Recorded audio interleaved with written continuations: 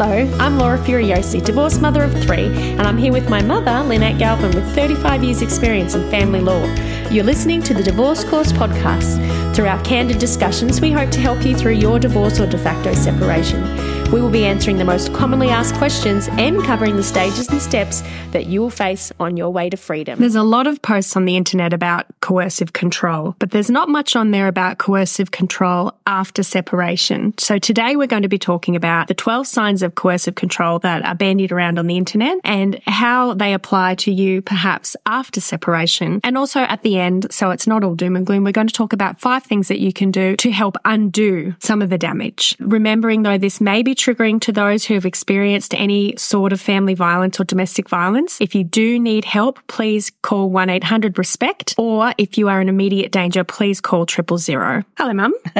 Hello, Laura. Hello, everyone. So, Mum, I've noticed online there are heaps of posts saying 12 signs of coercive control, this is what out to look for, which may be helpful to some people, but incredibly not helpful to those who are separated because it's not as clear. I think it's kind of, they go gaslighting and this and that and this, but it's not put into context of separation, which falls into that post-separation abuse. Yeah, that's right. And it's always been very clear to everyone, and I think this is why it was the first sort of domestic violence identified, was if you've been hit, if you've been pushed, if, physical harm. And that was clear cut. Yes. And years ago, I've heard the police say, where are the bruises? Yes. So this sort of control is very dangerous because it does happen after separation as well. And it can lead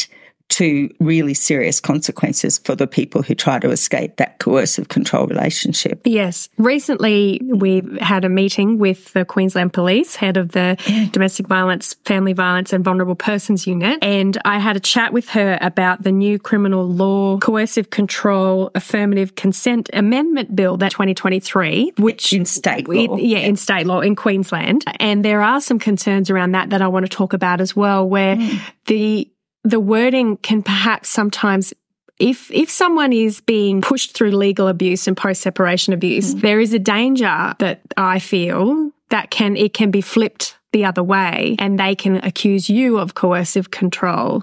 So we need to really highlight to everybody that, yes, there's laws coming in around the world. The UK, I know, has them. America's got a bill that mentions it. There is these protective strategies in place, but if you're up against someone who is using the legal system against you in every possible way, this can be a new tool for those legal abusers to use against you. So it is also a good idea when we're going through this to keep that in mind, that you don't fall into the trap of being used against you. Yes, because coercive control is a pattern of behaviour. Coercive control is a series of things that might not seem of themselves to be particularly serious. So you report them to the police and they go, seriously? Are you seriously reporting this to me? But unless the police record it, and our listeners know to get their badge number, get their full name, if they won't take a statement from you, because if you don't record those little things, the court can't see the pattern, and you get in the witness box and the judge, the barrister on the other side goes, well, did you report it? Oh, well, I see. Well, there's nothing in the police reports. It's kind of been very serious. And that is the fail-safe system that the family court has, isn't it? Is they check police reports to see if there's anything that's been reported. They check child services and safety to see if anything's been reported. And if nothing's been reported, it's very hard for you to say, well, no, it did happen. I just didn't go through with it. So it's a disconnect between the state systems in Australia and the family court, which is a federal system. That's right. Very good, Laura. Look at me using my year 7. So on this recognition, and to be honest, the court hasn't always been able to recognise this pattern, and it often doesn't become apparent until the trial, when you've got the abuser in the witness box, and then you can put these series of actions to them, which accumulate accumulatively coercive control, but it might be things as simple as only letting you use one knife in the kitchen, particular knife, or checking the miles, the kilometres that you've driven on a day, in the car, or constant. Well, we talk about those things, but little things like that don't really catch the police's imagination, and they don't judges. Oh my goodness, let's go get him. He's been checking the mileage on the car. But actually, in conjunction with everything else, it's a very dangerous pattern. And I think the biggest issue is that the victim doesn't really realise it. And I think that's the one thing that we're going to talk about at the end, what you can do to help undo some of this damage once you finally get free of it. And it's a realisation that slowly comes to people as they get out of it. I guess it's like if you came out of a country that had very strict laws and it was very restrictive, and you come to a different country where the laws are free, and you realise, oh, wow, I didn't know you could do that. I didn't know you were allowed to do that. Yes, it's kind of, well, excuse me, how come he's been bossing me around, or she's been bossing me around for 15 years, and I'm actually able to make my own decisions. So let's get into the 12 signs that we see everywhere on the internet, which is great because people need to see it, but I think we need to go into depth, so people might not realise that they're experiencing coercive control until after they leave. Yeah. And that coercive control may change slightly, but it can still continue after the fact. So let's talk about, number one, isolating you from your support system. So straight off the bat after separation, Mum, most people in a normal separation, where it's amicable and both people are mentally well and respectful, you would go to your mum, your dad, your brother, your sister, your besties, your family friends, and say, oh, we're breaking up. I'm really heartbroken. Can you give me some support? Let's talk about this. Can I cry on your shoulder? Can you make me some dinner because I'm not going to eat for a week? Yeah, or you might choose to not share it with anybody, and that's your prerogative as well. Yes. But what happens is, when it's coercive control in a relationship, it's not letting you go out to that birthday party. It's not letting you go to that dinner. It's telling you have to stay home and making you think your family doesn't like you. Or putting conditions on going out and talking to people. But in a separation situation, how is it, Mum, that they isolate you from your support system? Well, they run. They don't walk. They run to your family members, your close friends, and try to set up the narrative of, poor me, she's gone mad. She doesn't know what she's doing. I need your help. We need to keep our marriage together. I don't know what's wrong with her. I haven't done anything, that sort of thing. And they try to enlist family members so that when you finally get to tell them, even if you go like an hour or two afterwards, you'll often find they've already been there. So when you start to say things to them, they're seeing it through the lens of your abuser. And remembering, if you're in a coercive control relationship, you've never talked about this stuff to your parents, or you keep it all together because you want the marriage to last. You might not even recognise the control. Well, you don't want your family and friends to hate them. If you told them while you were together what they were doing, that some of these ladies would know that their family would say, get away from them. Yeah, why are you giving them a second chance? So it's kind of like the final nail in it all. So, yes. So when it comes to isolation from your support system, that can also mean your legal support, can't it? Have you seen any coercive control tactics about getting people away from lawyers? Oh, yes. The old, let's not get the lawyers involved. Your lawyer doesn't know what they're talking about. My lawyer is more qualified than your lawyer. Or if you go to a lawyer, it's going to cost us so much money. It's not fair. Don't be selfish. They're coercing you to not go and find out what's fair. We need the money for the kids. I'll tell you what's right. I know what's going to happen. And you go, oh, okay, because this person's probably managed the finances all the way through. Or one of the other ones I've heard a lot from our members, if you go see a lawyer, it means war. Yep, that's it. And so you be afraid to go and see a lawyer because you're worried that you are going to start a fight and it'll feel like your fault because you went to see a lawyer. But you need to understand that going and seeing a lawyer and getting legal support during the separation doesn't mean war. It just means the same reason why you would go to a financial planner to invest money, the same reason you go to an accountant to do your tax. Or a doctor to investigate something. Some medical issue. Yeah. It's your right to know. And if you don't go and get a lawyer, I reckon 9 times out of 10, you're the only one not represented. X will have been to a lawyer, and if they say that you don't need to go chances are they don't like what they were told. They don't like the percentage you're likely to get, and will try to minimise it. And keeping you away from a lawyer stops you finding out your true entitlement. So don't go into that. Don't buy into that, guys. There's one other way I think I've seen recently from members isolating them from their legal support is going in and instead of communicating to their lawyer to lawyer, or, if they don't have a lawyer communicating to your lawyer, they'll write the letters to you instead and try and bypass the lawyer altogether in the hope that somehow they'll be able to press that button that they used to press in the relationship to get you to do what they want. Yes.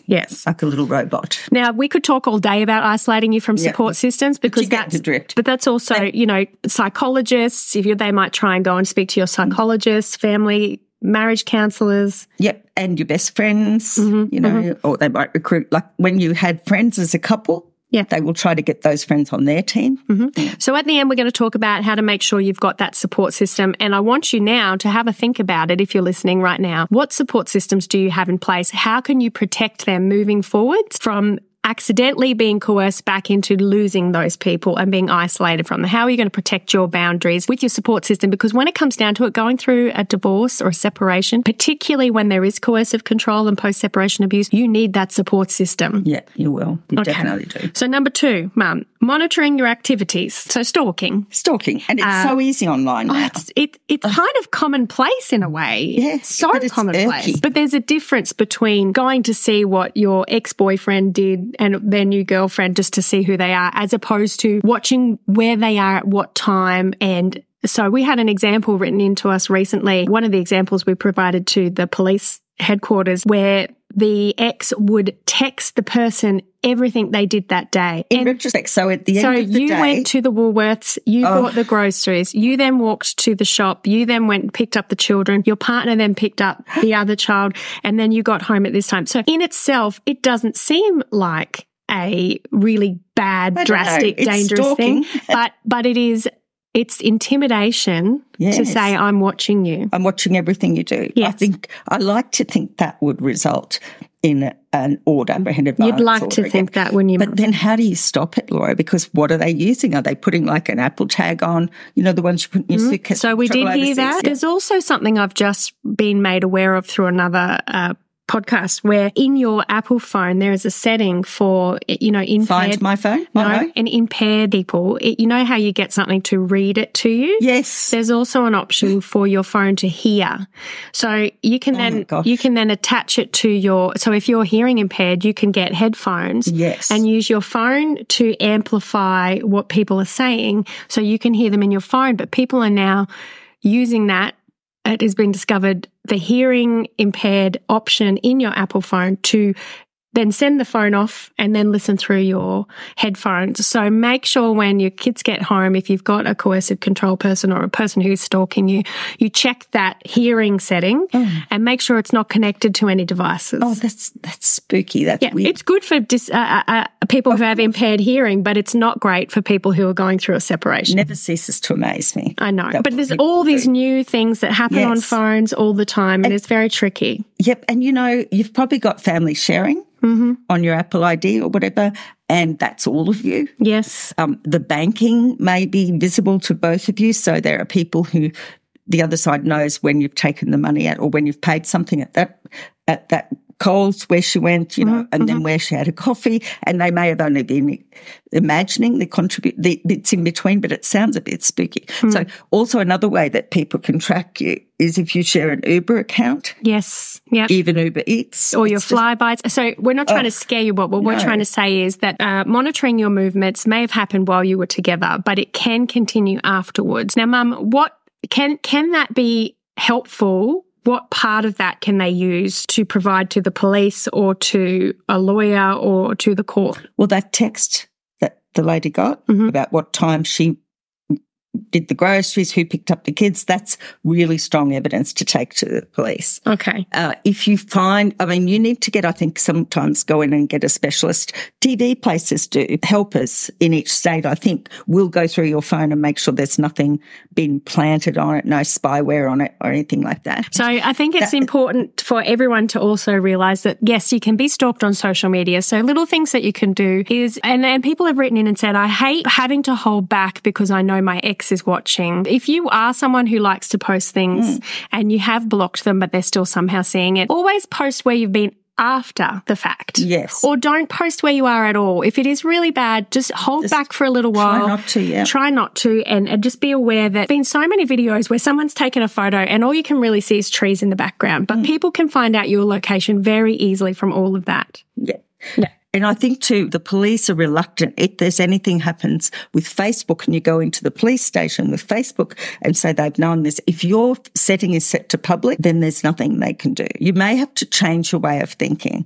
And remembering, even if you're just posting to people you think are family and friends, it's out there and it may be used against you. So, yeah. Yeah, so definitely hold back if you can on social media. It's hard anyway because you're not supposed to be talking about proceedings online. So you do have to hold back all that. So maybe have a break from it, go and do a digital detox, give yourself a break. So we're going on to number 3, and it's denying your freedom and autonomy. And whilst you're in a relationship, you know, your freedom, your autonomy could be, not allowed to join a group, not allowed to go to a particular event, really only being able to leave when you're with them, not even being able to choose what haircut to get and what hair color, what clothes to wear. But what does denying your freedom and autonomy look like in a post-separation abuse world, Mum?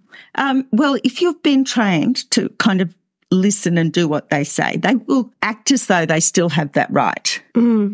It's like, do not go to the exhibition with the kids. I don't approve. Do not let them see your new boyfriend. Do not go to your mother's. Don't go on a holiday to interstate because I don't agree. That's right. Yep, don't have a new boyfriend at all. So a lot of that denying your freedom and autonomy can come from after separation, from having a mindset that you're still in that relationship. But moving on. And there's so much on the internet. And I know these people are coming from a great place where they're saying co-parenting, do this for your children, don't fight with, keep at the peace so that your children have a better life. You can do this. And people feel guilty going, well, I would like to stand up for myself and say to them, no, I do want to take my children to my mother's house, or no, I do want to go to let them do this play or something like that. So people, I think, are trapped in this world of wanting to look like they're being a good co-parent and wanting to be a good co-parent for the sake of the children. And the coercive partner is using that to keep you in their control. That's exactly right. Or the coercive partner may actually withhold financial support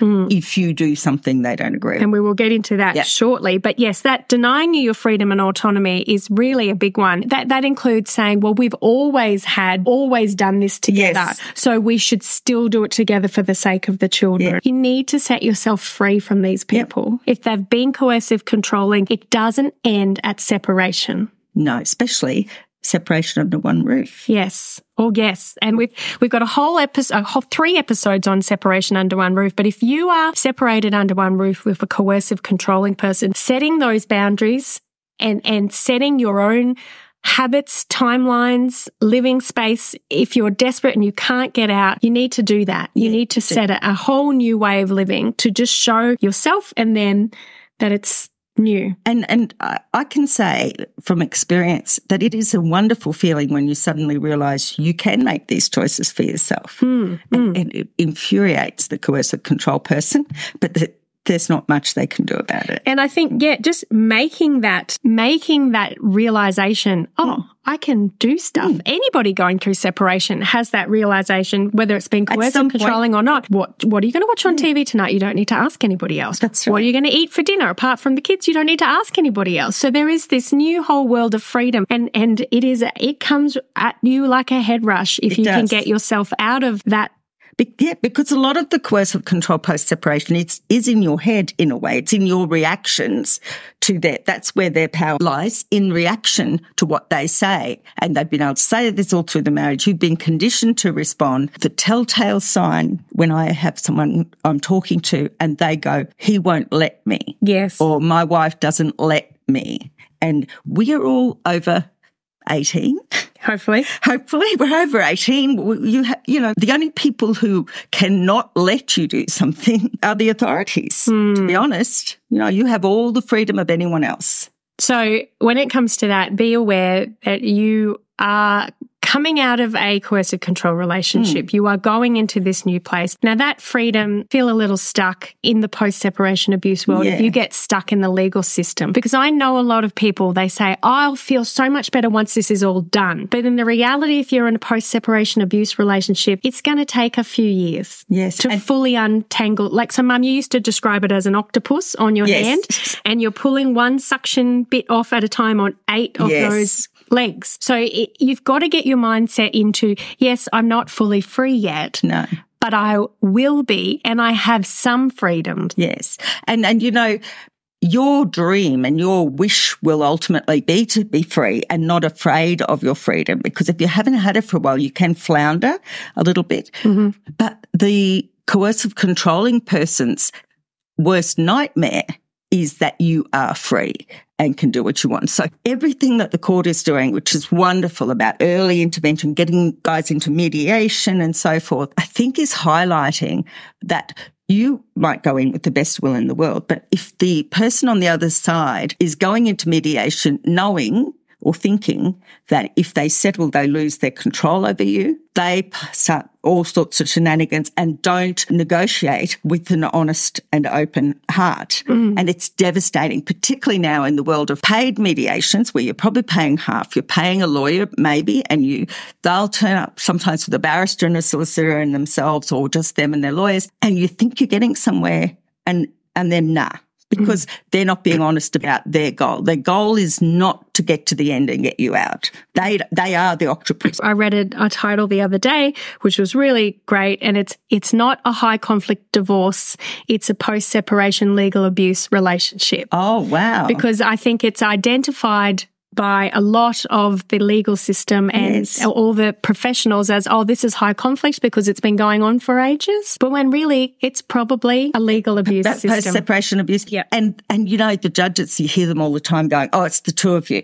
Yes. Those two will never agree to anything. Or, you know, you people have been in this court system, why can't you settle? And I guess they have to direct the spray equally at you both. But if they recognise it for what it was, I have a dream that maybe in 15 years' time, they're not allowed to drag it out. They don't have those legal avenues. Yes, and then you have a freedom that comes a lot quicker. Yes. Now let's get into gaslighting, which is the next sign of coercive control, because we're not a psychologist. I found a definition of gaslighting, and then what are some examples so you can tell if you are being gaslighted. Are you living separated under one roof, or are you about to leave your partner? Please go and download our free Before You Go checklist, a list of things that have been created by Lynn Galvin, a family lawyer specialist of 35 years, of all the things she wished her clients had collected before they'd left. Save yourself a lot of money, subpoena heartache and drama and disclosure issues by doing this checklist before you go. If say, go to www.thedivorcecourse.com.au and click on Before You Go checklist. So gaslighting is a form of psychological manipulation in which the abuser attempts to sow self-doubt and confusion in their victim's mind. Typically, gaslighters are seeking to gain power and control over the other person by distorting the reality and forcing them to question their own judgment and intuition. So signs that you're being gaslighted. So you've probably been gaslighted if you're listening to this. Gaslit in your relationship during. These are some of the telltale signs that you've been gaslit. Lying about or denying something and refusing to admit the lie when you show them proof. When you know it's a lie, So that can happen a lot in the court system, can't it? And the only way around it, if you go he says, she says, is to get some documentary evidence if you can. But thank God for text messages. But even when you show them the proof. They deflect. So does the judge recognise that? Oh, yes. In the end of the day, the judge, that's what works. It's documentation that works, documents that work.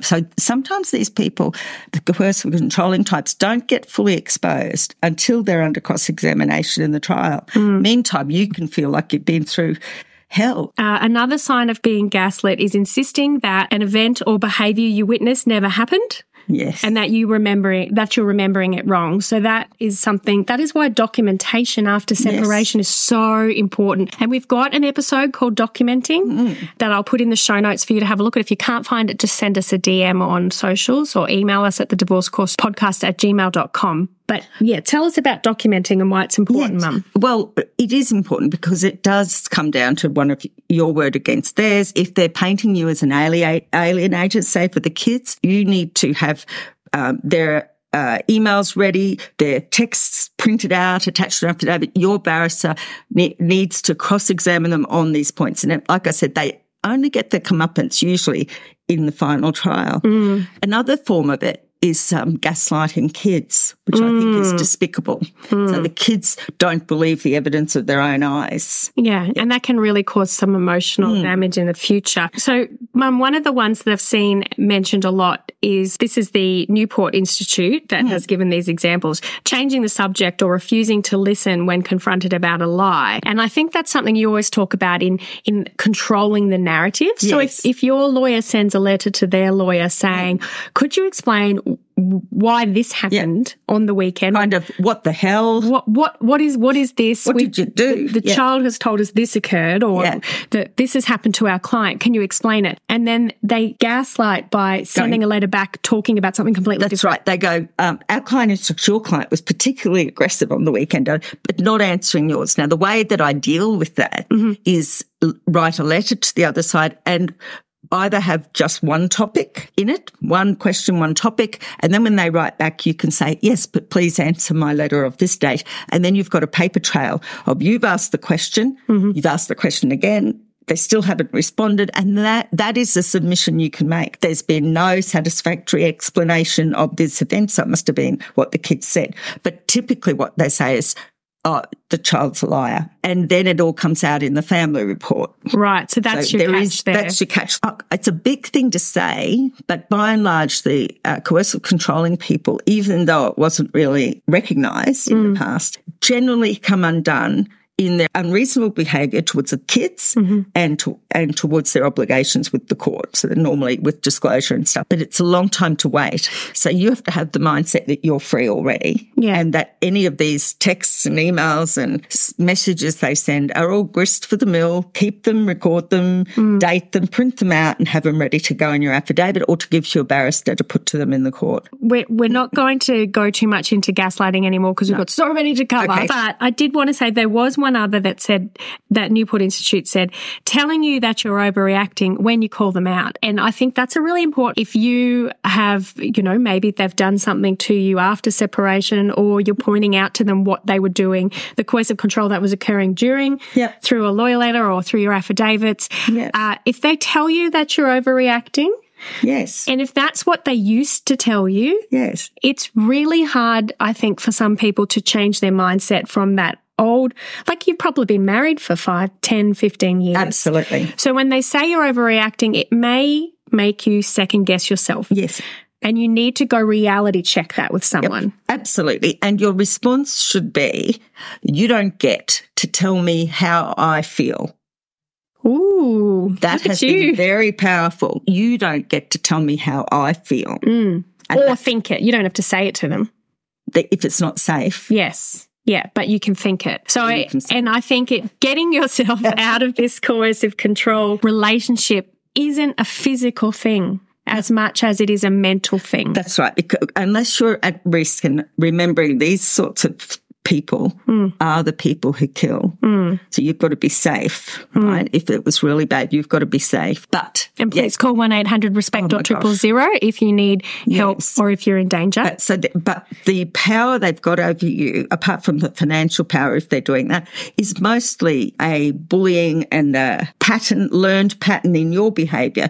So you might not be able to change them, but gradually you can change how you react to them. You've got to remember, if your abuser that you lived with for years has behaved in a certain pattern and has always gotten what they want through that pattern, of course they're going to continue that pattern after separation. So it may look slightly different, but it'll be there if that's what was happening. So you need to be mindful of, so they're not stopping you from going out and doing what you want now, but they might be trying to stop you going out and doing what you want by sending you messages, guilting you, painting a narrative that makes you in your head not want to go out. So you've got to be aware of all of these kind of situations. Now, Mum, there is no way we're going to get through these 12. Okay. So I'm going to do the last two, and then we're going to have to do a two-part episode. Okay. So let's do number 5, name calling and putting you down. Yes. So that's a no-brainer. That would have happened during and definitely will happen after. Yes, I do remember a memorable occasion where someone had changed the name of their ex-partner to the old cow. Oh. And they attached, as I've instructed you guys to do, like take a photocopy of your screen, screenshot it, and attach it to the affidavit. Unfortunately, they thought they were just attaching the context of the message. But this awful person had called my client the old cow. And we didn't say anything. Barrister got them in the witness box and said, so who's the old cow? Oh, no. And it just showed a lot of disrespect towards the mother of their children. And name-calling in any regard is bad. Absolutely. So don't do it yourself. Don't allow your kids to do it. And definitely don't allow your ex to call you anything. Labels. Don't give them. Don't do the unfit mother. Yeah. Don't let those labels. And don't you use the phrase Disney dad or any, like, just be respectful if you can. I've heard spam donor. Oh, my gosh. So I think it's really, really important when it comes to that because they go, oh, name calling. But what they're doing is they're giving you a label that puts your mindset back in that hole. So if they start saying you're an unfit mother, you know, you might start thinking, I'm a really bad person because I'm not being the best I can be. Because I just yelled at the kids to empty the dishwasher because I'm stressed. Oh, my gosh, I'm an unfit mother. So I want everyone to hear this. There is no such thing As an unfit mother in Australian law. Yes, but it is something that's been dragged over for centuries.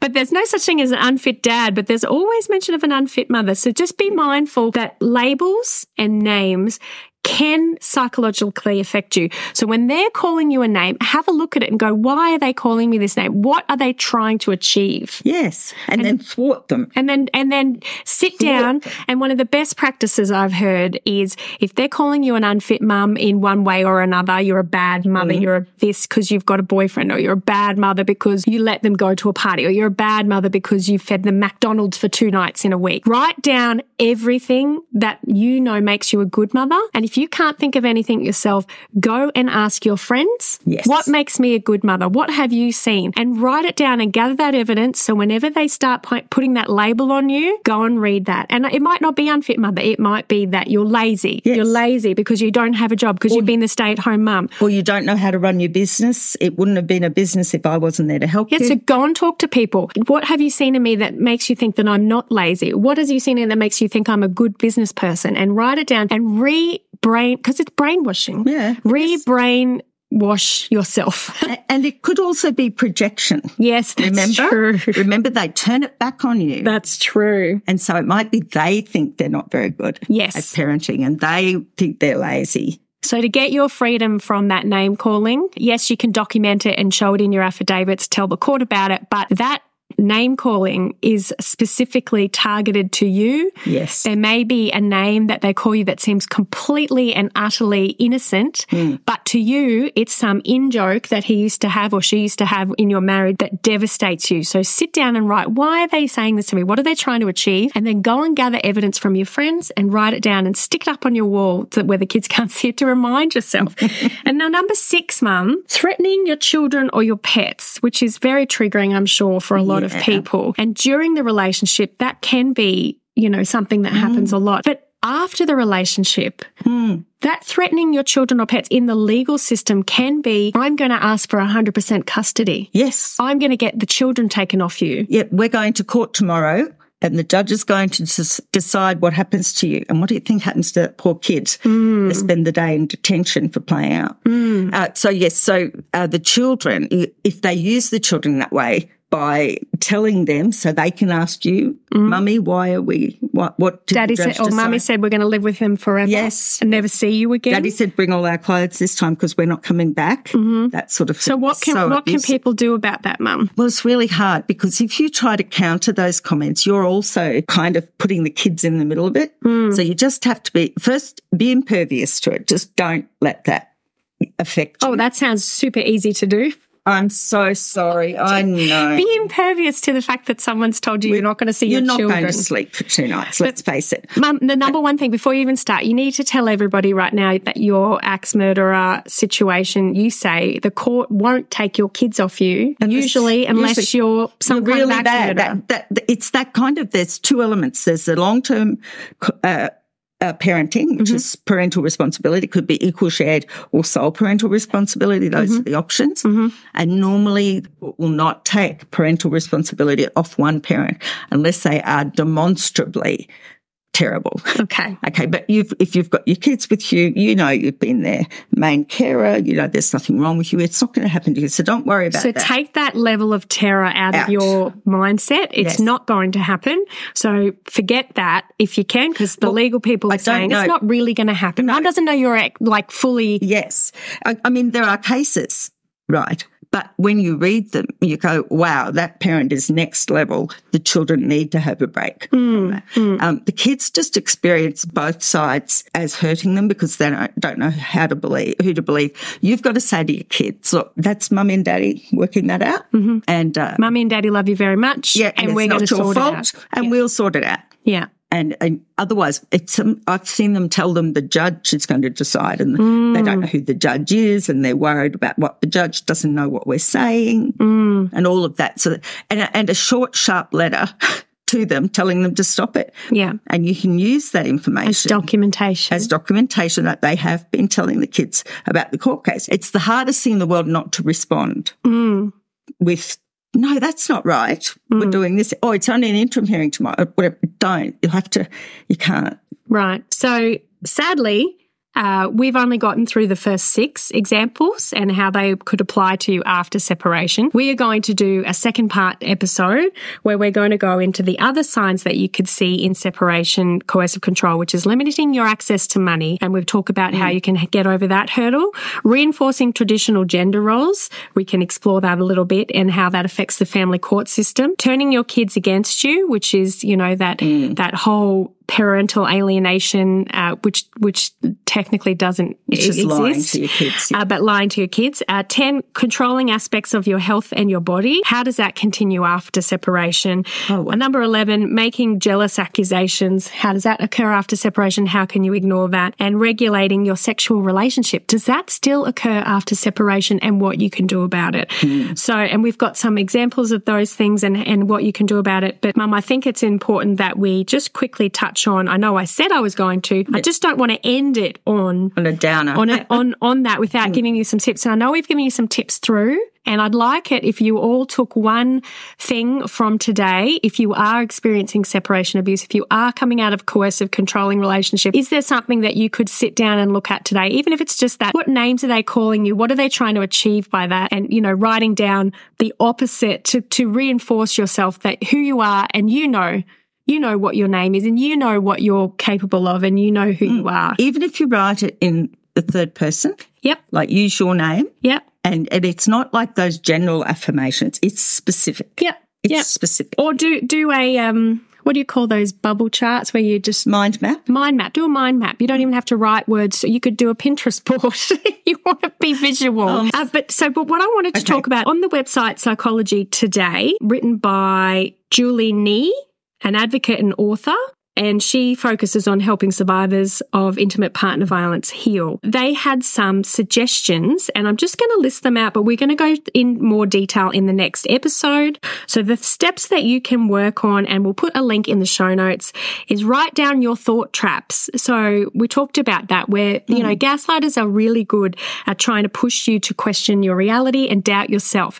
So write them down and write what you actually are, so that you can remind yourself later on. Speak positively to yourself. That might be really hard to do, but that is a very good start. If you can start if you can notice those negative thoughts where you're your worst enemy in your head, start changing that narrative inside your head and start speaking to yourself like you would your mum or your children. Yeah, be compassionate to yourself. Yeah. Get connected. Find people who will believe you and support you. Get a good lawyer. Definitely go out there and find your support group, because you cannot go through this alone. Okay? For those of you who are within our group, go onto the community support board. Get them to give you some ideas. And then find a therapist. If you don't have a psychologist and you've been through coercive control, please find one. If you can't afford one, there is a card in Australia where you can ring and they can try and hook you up with some free therapy sessions. Oh, okay. Go to your doctor, get a mental health care plan, and that'll be a little bit cheaper as well. And the court doesn't look down on that. Yeah.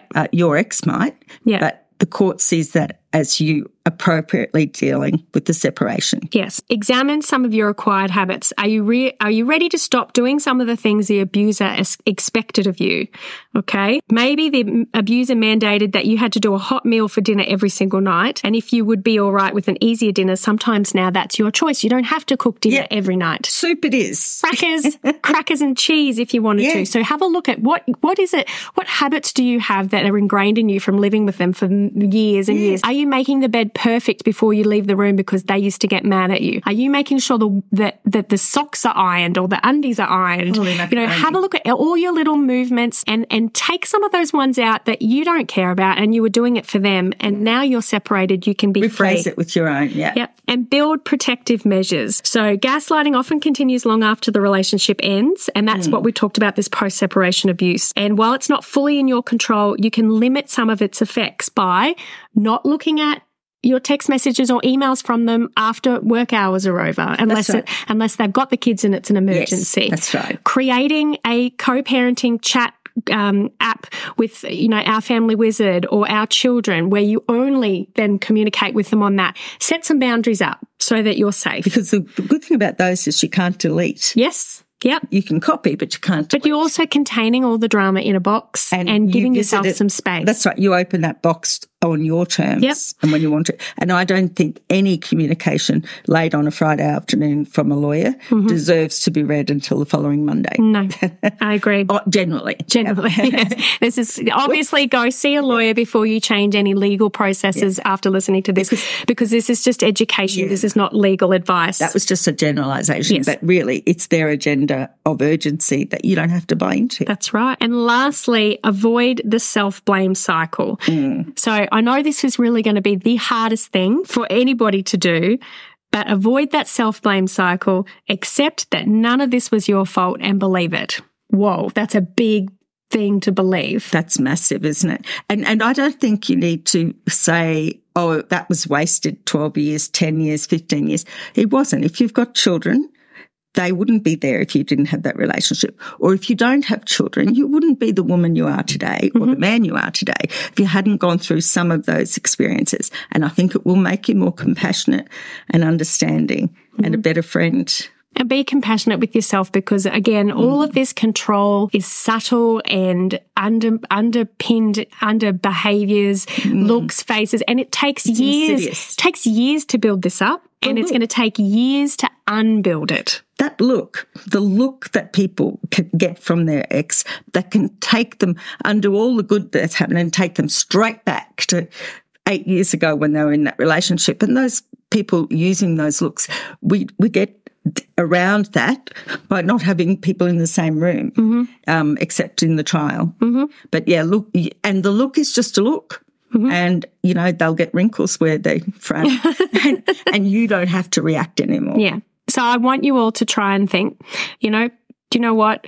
Accept that none of this was your fault. It's not a high conflict divorce situation if you've got a post-separation legal abuser. It's not necessarily your fault. And the abuse that you suffered in your relationship, it's not your fault. If people say, why didn't you leave? They don't understand what it's like. Yeah. And so this is somebody else's behaviour that has affected your relationship. They've made the choice to do these things and you are just coming out of it. So be kind to yourself and we will come back next week and we will have the other 6 signs. Yes. And Mum, I would also like to point out that if anybody is struggling with this, you can ring 1-800-RESPECT or you can ring Lifeline or you can, if you feel like you're in danger, ring 000. And of course, please go and get individual legal advice for all of these stages. But looking forward to continuing this discussion with you, Mum. And thank you to those who's listened. And if you are listening and you're going through this, we are here for you. Hugs, dolls. All right. Thank you. Safe. Bye. If you found this podcast helpful, we'd love it if you could rate, review and subscribe. By doing so, you are spreading the word to help someone else just like you. Lynn would like to remind you that this podcast is general advice only and you should always get legal advice in relation to your particular situation. And remember that the Australian laws may have changed since recording.